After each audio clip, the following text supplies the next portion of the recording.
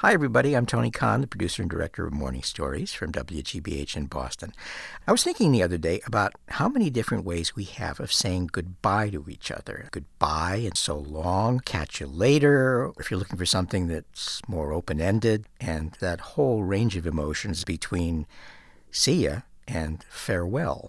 As I've gotten older, I've begun to use the phrase, take care. In fact, I can't think of a single situation, from a conversation with a stranger to parting with an old friend, where the phrase, take care, doesn't seem like the last right thing to say. Well, one of our favorite contributors, Betsy Bunn, dropped by with a story from her early days as a hospice worker about what it means to say goodbye and take care of ourselves and of each other.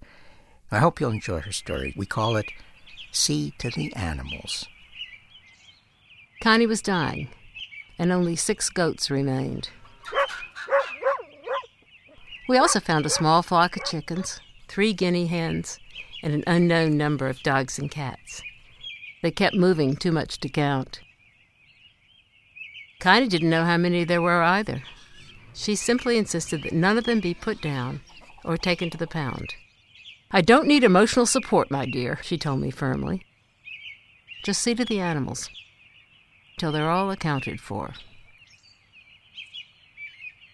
We agreed to do our best. Connie's farm had been there long before the zoning laws developed her neighborhood into a part of Greater Boston. There was no one left either interested in her goats or legally entitled to take them. Besides, they were old and well past giving milk. One of the nurses took the guinea hens, another took the chickens. After seeing their big eyes and hearing their soft baas, a family that came to pick up a dog actually went for one of the goats. But Connie balked. Goats were herd animals, she said, and would die if isolated. The family chose a dog instead.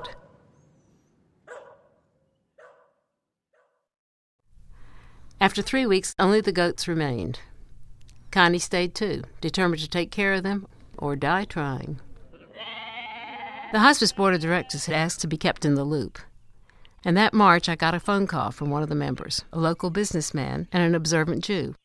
"I got a home for your goats," he said, "all of them. They can go to the Sisters of Bethany. I'll help you find a truck."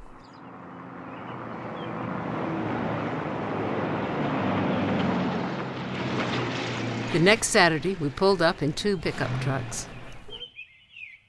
Propped up in a chair on the porch, Connie looked on, pale but peaceful. She died at home 2 days later. It was only then that I became curious how an observant Jewish businessman knew about the Sisters of Bethany. He told me that the stresses of his business were sometimes overwhelming, and that the sisters had offered him their guest house, their simple meals, their grounds for wandering in peace, and their prayers. They observed a vow of poverty and grew much of their own food on their small working farm. Their ministry was outreach to prisoners, but they also know that bars aren't the only prisons. They've saved my sanity. They'll take good care of your goats. You might want to take a ride out there yourself.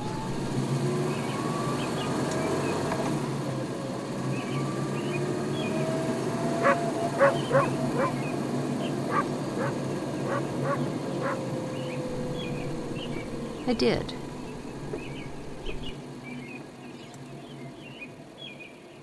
I visited the goats. I walked the farm. And I said a quiet prayer for Connie, for the sisters and their prisoners, and for us all.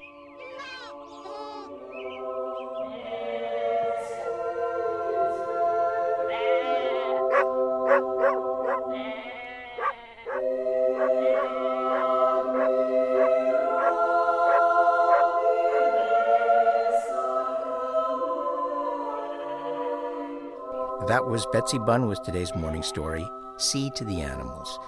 I'm here in the back 40, right next to our very small corporate barn with my favorite flock member, Gary Mott. How you doing, Gary? Tony, why is it so important to fulfill people's dying wishes? Maybe it's a way of expressing how hard it is to say goodbye, that you want to at least hold on to that obligation, and that's a way of holding on to them. Holding on to the memory. Yeah. I mean, we do find it very hard to say goodbye. I wonder, though, your response to that. Was there someone in your family who had a dying wish that everybody felt they had to follow through on? Well, my grandfather passed away about 20 years ago, and he left a small bit of farmland in Nebraska to my father and his brothers and sister with the express wish that the proceeds from farming the land would be used to get the family together on a regular basis. Bring together the flock. To bring together the flock.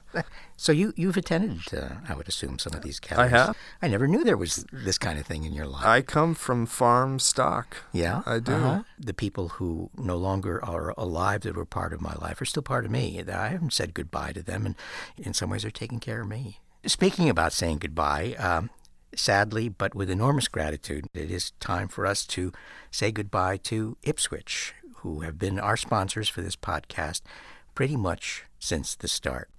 Ipswich, our funder, thank you so much for your help.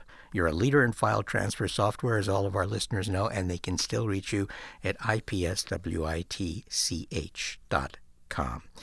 This is not, of course, the end. We, perhaps even more than ever, count on the support that we've gotten from our listeners.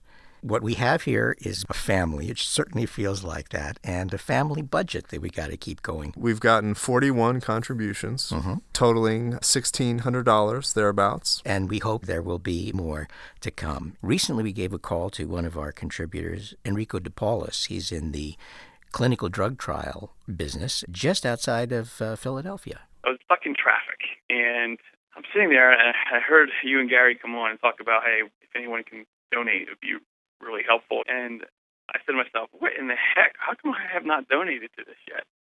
And it really bothered me. Oh. I actually use a lot of the stories that you guys talk about and put up. I talk to my employees about them. I just felt like, wow, geez, I've learned so much over the year from different people around the world. I think, at least I can do is contribute. Enrico, thank you. Thank you on behalf of all the people who've told us stories. Hearing some of these stories from around the world, I sit there and go, wow, it's amazing what people have to go through, on a day-to-day basis. Mm-hmm. The most recent one that really touched me was the one with the mother and the family tree. Mm-hmm. I wasn't sure what to expect when I started listening to the story. They're talking about how they planted this tree together, and then eventually her son goes off to war, and then he dies over there. And it's just, I was like, whoa. It affected me for a long time, actually. A couple of days I was sitting there going, geez, I kept thinking about that family. Enrico, her name was Katrina, and when her story came in, it took my breath away. She just brought me right there. The stories that we get from people let us know what it's like for at least a minute to walk in somebody else's shoes, to be the other guy. I love the fact that all these stories that kind of interrelate, and it makes me think a lot every day about just what I'm doing here and my impact on people.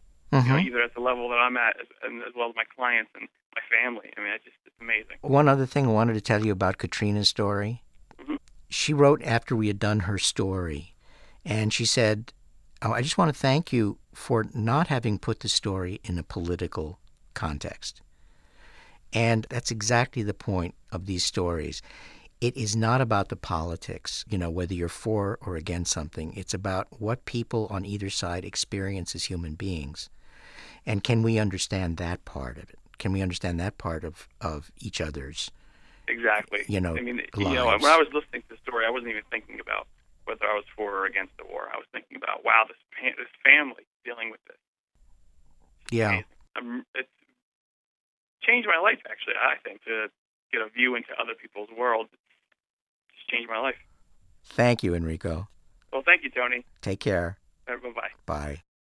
Enrico DePaulis, very thoughtful guy and, of course, a very generous one. WGBH.org/morning stories. There's a couple links there that make it incredibly easy to donate and support. And even if you don't want to part with a penny, there's plenty else to click on there at the website, including videos that are on YouTube and pictures we've been getting from our contributors that are really stories in and of themselves on our Flickr account. So next week, Tony? Yep, right next to the barn with our next podcast. As soon as they slop these hogs. Take care.